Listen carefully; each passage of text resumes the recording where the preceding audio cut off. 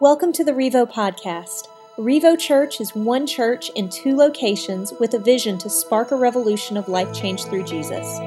We hope to accomplish this through our core values of love big, serve hard, live bold, grow deep, and move forward. For more information about our service times and locations, please visit our website at discoverrevo.com. I'm going to roll the dice here because the passage that I'm going to preach today is what I would believe and what I would almost confidently say is the absolute most boring chapter in the entire Bible. And I'm pulling it out on a holiday. Oh man, this is going to be so good. Glad they brought a friend. I've read the whole thing, so trust me, I've read this whole Bible. I know all of the chapters that are difficult to understand and read. And Matthew chapter 1 is maybe one of the most boring chapters in all the Bible. This is the reason why most people have a New Year's resolution that they set to read the Bible more and pray more. This Matthew chapter 1, this passage is the reason why most people fall apart on January 2nd after they've made that New Year's resolution, right? Because here's what happens. Into December, like this time of year, people say, hey, I'm gonna read the Bible more, I'm gonna pray more, and so I'm gonna read the Bible in a year, right? So I wanna read it some more, and so where do we start? Right? And so some people say Old Testament, a little harder to understand, like you need somebody to help explain it to me, so let's not start in the Old Testament, let's start in the New Testament, right? Stories of Jesus, really cool miracles, be easier to understand, right? And so people say, all right, well, I'm going to start in the New Testament, so where am I going to start? Well, let's start in the Gospels, right? Because that's about Jesus. It's the most familiar with people probably, and so I want to read those stories about Jesus. Jesus, the central figure of the Old and the New Testament. Everything is all about Jesus, right? And so let's start there. So they say, well, where am I going to start? Why don't we just start at Matthew, right? Makes sense. It's the first book of the New Testament. And so January 1st, people get up. Depending on what you did for New Year's Eve, you get up early or get up later, and they read their Bible for the first time, and it's like they're like fired up about it, New Year's resolution, and then they hit Matthew chapter 1, and then in January 2nd, they're like, I feel like God is leading me not to read as much as I thought I was going to. Maybe this was a bad idea. Maybe this is hard. Maybe I should start with a different chapter or a different book. In this chapter, just in the first few verses, the first 16 verses of Matthew, there are over 50 names that are listed. Most of the names are listed twice. And so you're going to read, just in these first 16 verses, you're going to read 100 names. Just like, it's like reading a phone book. And if you're under 30 in here, a phone book is a big thing with names and numbers in it. Okay, so it's a phone book. You're just reading. You're going down a list of people's names. And you're trying, and I'm not talking about like if you're an expectant mom in here or have ever had a kid before, you know what I'm talking about. There are these little books that you can buy that are like 25,000 plus baby names. And so as moms are dreaming about what they want their kids to be named, they'll buy these books, and that's just it. It's just a list of name after name after name after name. Like nobody does any like joyful reading or engaging thought in the 25,000 name book. But this is the Bible's equivalent of it. The bad part about this, though, is these are not names like Bob, Sally, Jim, Robert. Like you would only wish that there were easy names like this. These are names with like 14 or 15 letters in them. There's long names. And weird part about it is like out of the 15 letters, there's only 4 vowels in the whole thing. Like I'm looking at these names, I'm like, I didn't even know you could jam that many consonants together. Like what sound does that make? Did they leave a letter off? Like how do you say that? How do you pronounce it? And so this morning, good rule of thumb, if you want to sound smart, if you will just read them really quickly, it'll sound like you know what you're talking about and you're not struggling with it. So I'm just going to read these names as fast as possible. But here's what it is. Here's this list of names. Here's the phone book of the New Testament. This is actually the genealogy of Jesus. We're going to see his family tree. It's like Jesus took the little 23andMe kit and he took the little Q-tip and swabbed his mouth and mailed it in, and he got the report back. He went to Ancestry.com, and generation to generation he traced back, and he's like, man, who is in my family tree? Like, what is going on here? Who came before Jesus that he was related to? And so typically, when you get a family tree like this, or when you find out some of your relatives, if they're good things, then you'll brag about them, right? Like if you found out that you were related to a movie star or an historical figure, like if you found out like somewhere along your dad's line, like you related to Thomas Jefferson, or there was a famous athlete where you were like, hey, I'm related to Michael Jordan. Or there's something that you point to, like if you could brag about if they were famous or they were important or they were a historical figure, we would say that. We're like, hey, my name's Nathan, and I don't know if you know this, but I'm a descendant of a cousin, of father, of brother of Thomas Jefferson. Isn't that pretty cool, man? I've kind of got a royal bloodline here.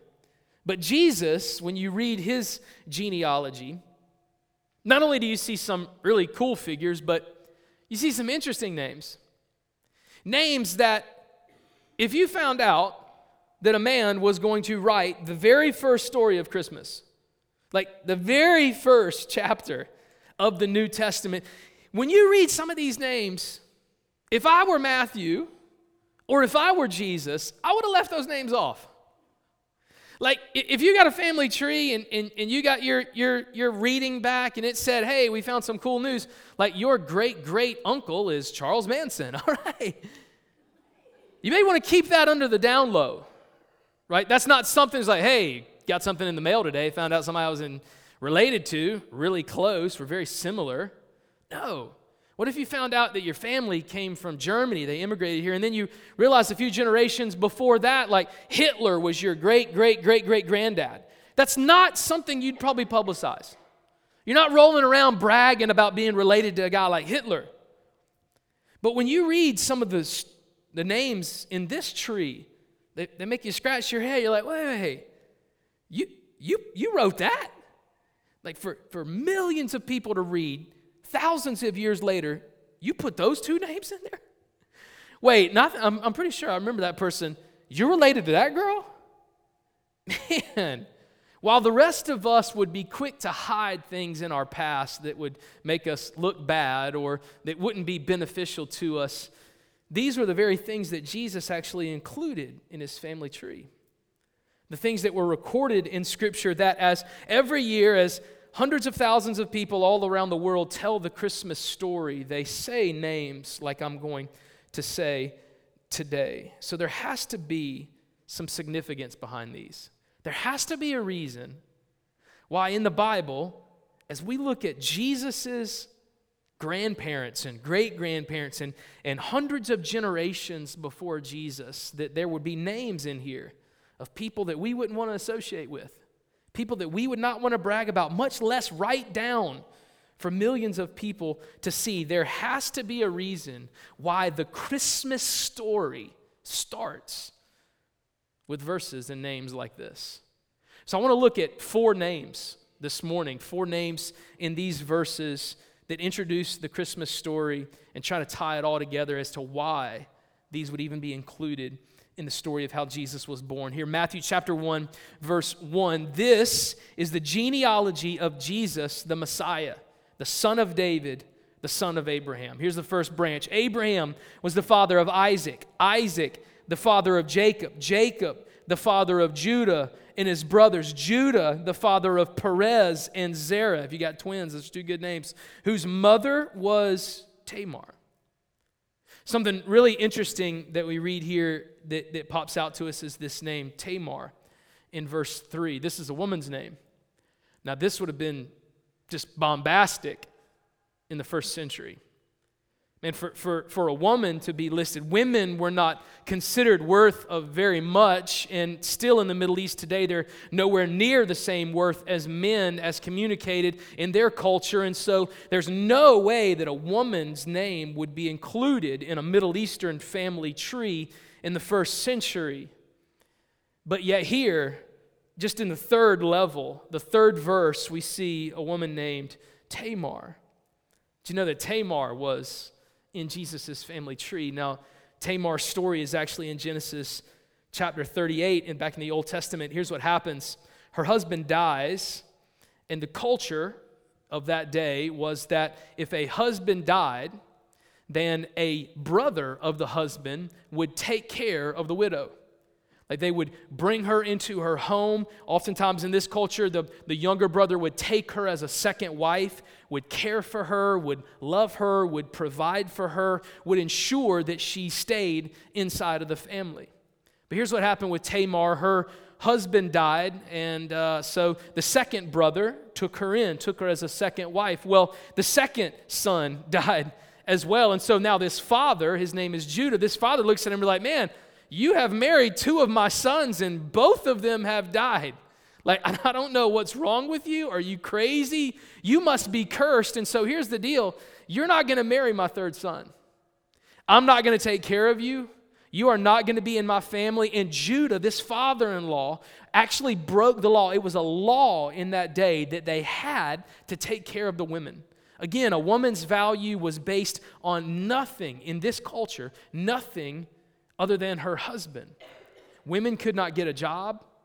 Women could not make money. And especially a woman that was no longer a virgin was of no use to any young man that was looking for a wife. And so a woman that had been married 2 times in culture, you were gone. You were hopeless. The only hope you had is if your family stuck by the law and loved you and kept you in and provided for you. But unfortunately, Judah made a decision. Her father-in-law said, no more. I'm not going to do what's right. I'm not going to do what the law says. I'm not going to take care of you. You're on your own. And again, because of the culture of the day, this would have left Tamar with nothing. She has no money, no future, no hope. Earlier this summer, I got the opportunity to spend a few weeks in Iraq. And one of the days that we were there, we were in a refugee camp of Syrian refugees that were fleeing the war in Syria. These are tents that'll hold 25,000 people in this campground. Tents made of ripped up tarp and old clothes just to keep the heat off of people. And we would go from tent to tent to tent, meeting people, sharing our story, telling them who Jesus is. And I remember one particular young girl approached us in her young 20s. And through a translator, she told us, I was married a month ago. And my husband came in and took me out of the refugee camp, and I was able to go and live with him and with his family. It was a totally new life. But she said after 3 weeks, he got tired of me and didn't want to be married anymore. And so he put me in his car and he drove me back to the refugee camp and he dropped me off at the tent and said, you're no longer my wife. And she said, I got nothing. In that culture, she has no money. She has no hope of ever remarrying. You can't get a job. And sitting underneath a ripped up tent in 110-degree weather in the middle of the Iraqi desert, I stared hopelessness in the face. And there was nothing I could say. I couldn't tell her, oh, it'll get better. I couldn't tell her, oh, no, Prince Charming is going to ride in one day. I couldn't say, well, you know what? It doesn't matter. You don't need a husband. Just pull yourself up by your bootstraps. You can do it. Just work hard and get a job and save money and do the right things and trust in God and He'll take care of everything. You couldn't do that in that culture. And I'm reminded of the story of Tamar, where she just finds herself taken advantage of and left with nothing, no hope, no future, done wrong by her father-in-law, cast aside. And all Tamar wanted was justice. I just want him to do the right thing. And this girl stood and looked at us and said, I just want justice. I just want my husband to do the right thing. What's wrong with me? Am I not good enough? Do I not look pretty enough? Am I not tall enough? Do I not have enough talents? Like, do I not come from the right family? What's wrong with me? Now, Tamar had, unfortunately, a pretty messed up plan to get back at her father-in-law. And she did some things that are like not even safe for work. You don't even talk about, don't look up the story of Tamar and what she did to get back at her father-in-law. Don't look that up on your work computer, you'll get fired. The story is that graphic. The story is that over the top. But Tamar is a story of justice. Who's going to stand up and do the right thing? What happens when injustices happen to us? What happens when we look around the world and it feels like everything's going crazy and bad things are happening to seemingly good people and it just doesn't seem fair? Like, God, where are you? What are you going to do? Why won't you step up? Why won't you meet the needs? Why won't you help hurting people? And the justice that she so desperately desired, that would mark her life, would one day be found in a man in her own family tree. Because when Jesus came to the earth, he provided justice. Because our sin separated us from God. And justice for us was we would lose our lives and be eternally separated. But the just Jesus shows up as a little baby in a manger. And as the story unfolds in Matthew chapter 1, Matthew says, remember the girl that wanted nothing more than justice. Well, Jesus is here. And Jesus is our story of justice. Verse 3, Perez, the father of Hezron. Hezron, the father of Ram. Finally, we got like a short name that makes sense. Unfortunately, Ram, you're named after either an animal or a Dodge truck. And so I don't know if that's better than Amminadab or not. Ram, the father of Amminadab. Amminadab, the father of Nahshon. Nahshon, the father of Salmon. The second animal name we have, Salmon, or is it Salmon? The father of Boaz. Check it out, whose mother was Rahab. The second woman. We got another woman in the family tree. Totally uncharacteristic. Like, it's crazy that we only had one female name. Now we got two. Rahab was a story, a character in the Old Testament. Rahab was a prostitute. Can you imagine having that in your family tree? Not only having that in your family tree, can you imagine publicizing it in your family tree?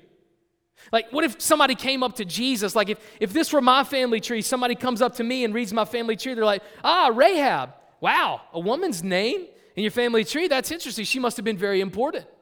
She must have done something really great. Now, I'm not going to go out there and say, yeah, she was a prostitute. I have a prostitute in my family tree. No, I'm going to try to spin that. They're going to say, what did Rahab do? What makes her so important? She must have been a dignitary or invented something or been very powerful. I'm like, well, she ran her own business. She worked at night, and she ran her own business. And she's kind of an entrepreneur, just owned it. Yeah, kind of a trailblazer in the female category to be able to be a business owner and work for yourself. And she worked at night. And I would just leave it there.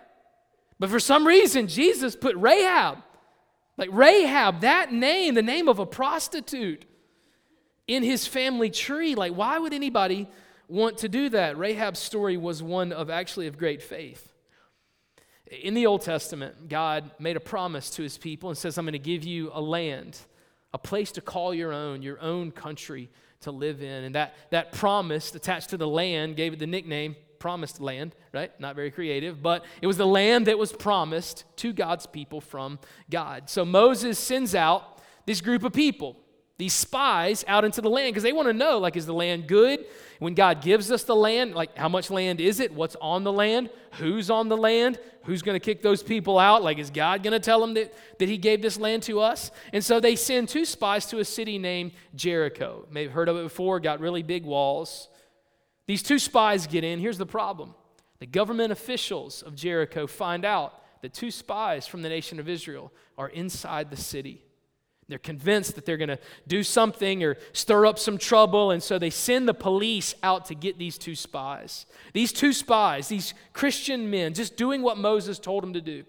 Go out, they got their backs against the wall, they don't know where to go, they're not familiar with the city. Police are right on top of them. All of a sudden, they meet this woman named Rahab. Rahab grabs them, pulls them into her house, and she says, hey, listen, go up on the top of my roof. You can hide there.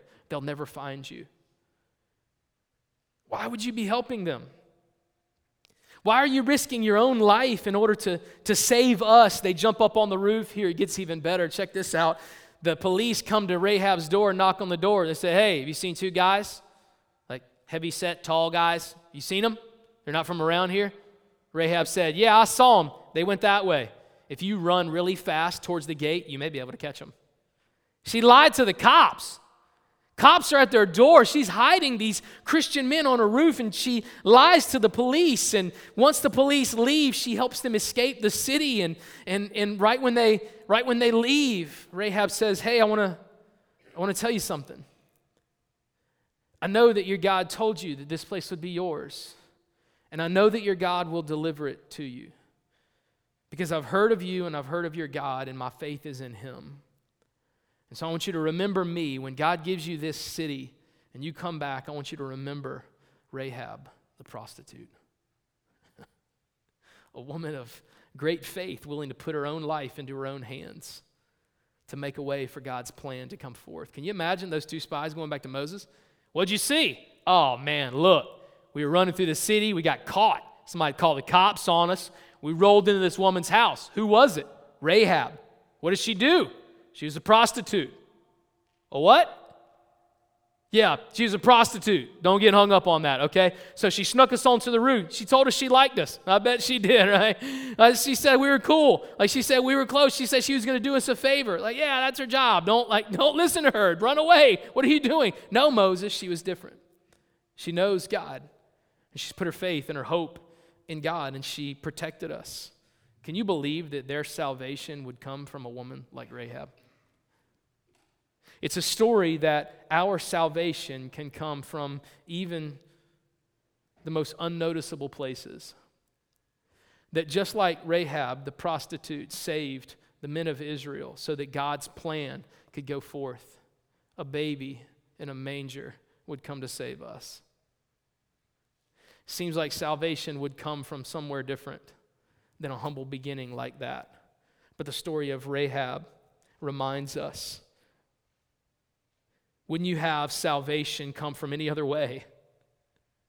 It reminds us that salvation comes from unexpected places. Can you imagine that all throughout the Old Testament they're waiting for a Savior to come? He's going to be the King of Kings and the Lord of Lords. And so they're looking in palaces and in big castles for a Savior to be born in a golden bed with thousands of people around him singing and celebrating and lifting him up. That's what they're looking for. And then all of a sudden they get word from some shepherds in a field that a baby's been born in a barn under some hay, with some stinky animals, to an unmarried couple and a girl that claims to be a virgin but just gave birth to a son.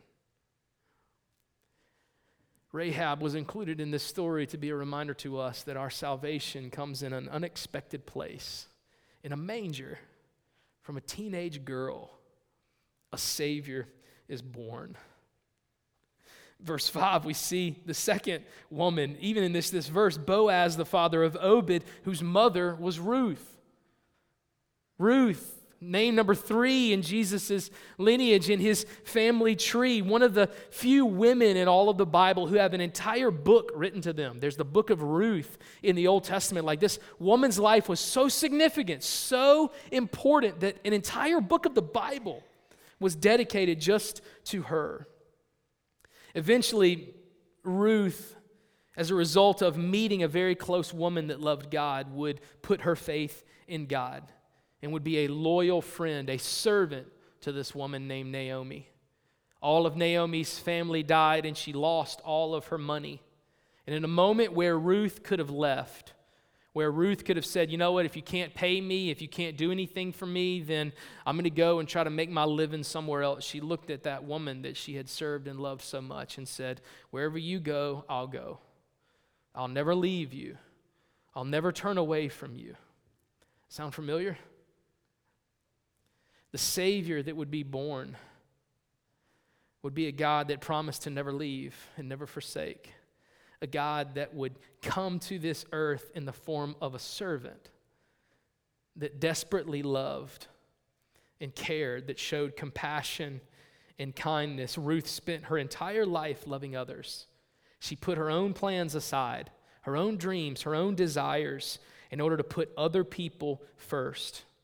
When most people's lives are marked by moments where they did things for them, Ruth's entire story was about what she did for others. Jesus' entire existence was founded on what he would do for you and me. When you see this story and you hear the story of Jesus, don't forget about Ruth, the servant, the woman filled with compassion and kindness that lived her life for everyone else, that sacrificed everything in her life to help others.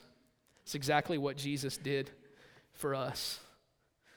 Last part, Obed, the father of Jesse, and Jesse, the father of King David. David was the father of Solomon, whose mother had been Uriah's wife. Uriah's wife, you may recognize the name more as Bathsheba. Bathsheba's more than a name, it's the description of the biggest mistake that David ever did. The worst moment in his entire life. When people heard the name Bathsheba, they were reminded of what King David did. That he loved this woman that was not his wife, and he wanted her so bad that David ended up having her husband killed so that he could marry her. Bathsheba. Man, out of all the stories we could have told, he said, like, King David, the guy that slayed Goliath. King David, the little kid that was anointed king years before he actually got the crown. King David, the one that was after God's own heart. That's how God describes David. King David, the one that wrote the book of Psalms. So many things could be used, but he says, King David, the one that was connected to Bathsheba. And it would have been a reminder of his biggest mistake. It would have been a word associated with shame and guilt and pain. And in the middle of Jesus' family tree, he gives us a reminder that in our lives we experience pain and shame and guilt because of our sin. And if it weren't for Jesus, we would be known for that sin our whole lives. It would be the very thing that would keep us separated from God. But God didn't want our lives to be marked by our biggest mistakes. He wanted to save us from that and give us hope. So in the midst of a room full of people who have stories of pain and guilt and shame, a Savior is born to wipe all of those away. In the genealogy of Jesus, we have a nod to a mistake of historic proportions. Something that would have been so embarrassing. Maybe you have those moments in your life. Maybe they're not publicized. Maybe everyone doesn't know them like they know the story of David and Bathsheba, but we still have them. And it'll be up to us whether or not we want to live lives carrying that shame and guilt around, or are willing to look at the Savior that wiped all of those away. I read Matthew and I was like, isn't Christmas supposed to be about like joy and singing and happiness? And I told one of my friends I was preaching this passage, he was like, is that really the Christmas message that you think people are going to show up to hear 2 days before Christmas? Like, is that really what you think it should be? Why aren't we talking about the great kings of the passage? There's a lot of people, names in here, did some great things. Why do we have to pick out the people who lived unsuccessful, unclean lives? And I think I know why Jesus included those 4 names. Because it allows us to see ourselves in Jesus' story. Because in this story, you're not the king that was successful. You're the woman that was broken. You're not the one that had everything in your life and was completely satisfied. You were Rahab and Ruth. You're not a person that's lived a perfect life. Christmas is not about a cookie-cutter family that has an absolute perfect life. It's about people like Rahab and Tamar and people that have pasts like King David, where we hear words like Bathsheba. Here's the thing. Most of us want to conceal the most disgraceful events and people in our past. We'd rather push that away in hopes that no one will ever know it and no one will ever find it, but not Jesus. Jesus goes out of his way to draw attention to these women, to their checkered past, and the things associated with their life. Why? I think it's to remind us. To remind us that even before Jesus came, there was a reason why he had to come. There was a hopeless world before hope was born. There was brokenness before there was wholeness. There was darkness long before there was life. Even in the genealogy, God weaves a story of grace. Even in the names listed, he loves to redeem sinners. He loves to give people a second chance. He loves to produce something beautiful out of something that we have royally messed up. He loves to make foreigners and people on the outside his children. He loves to reconcile enemies. He loves to take all things and work them together for the good of those that would love and pursue him. For you and I, the names of 4 women in a seemingly boring chapter of the Bible could be the greatest news that you hear all Christmas. Because hope came for people like that, and hope comes for people like you and for people like me.